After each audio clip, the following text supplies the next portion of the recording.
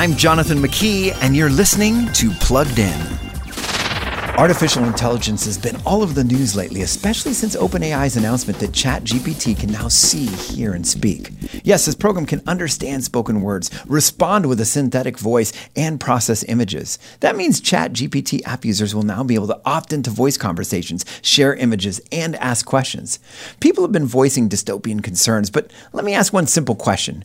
Do your kids have access to good old-fashioned face-to-face human conversation, or is that slowly slipping away?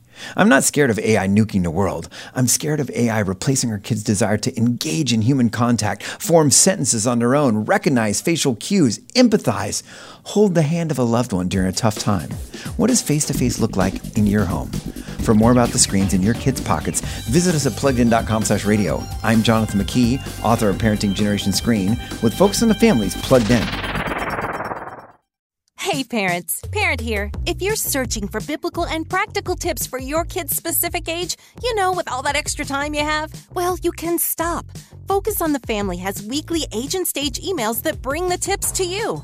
Each week, I get an email for my son that I can read on my phone and put directly into practice. No more sifting through junk on the internet. I can focus my time on being intentional. It's easy. Visit mykidsage.com, add your kid's age, and get to parenting better. That's mykidsage.com.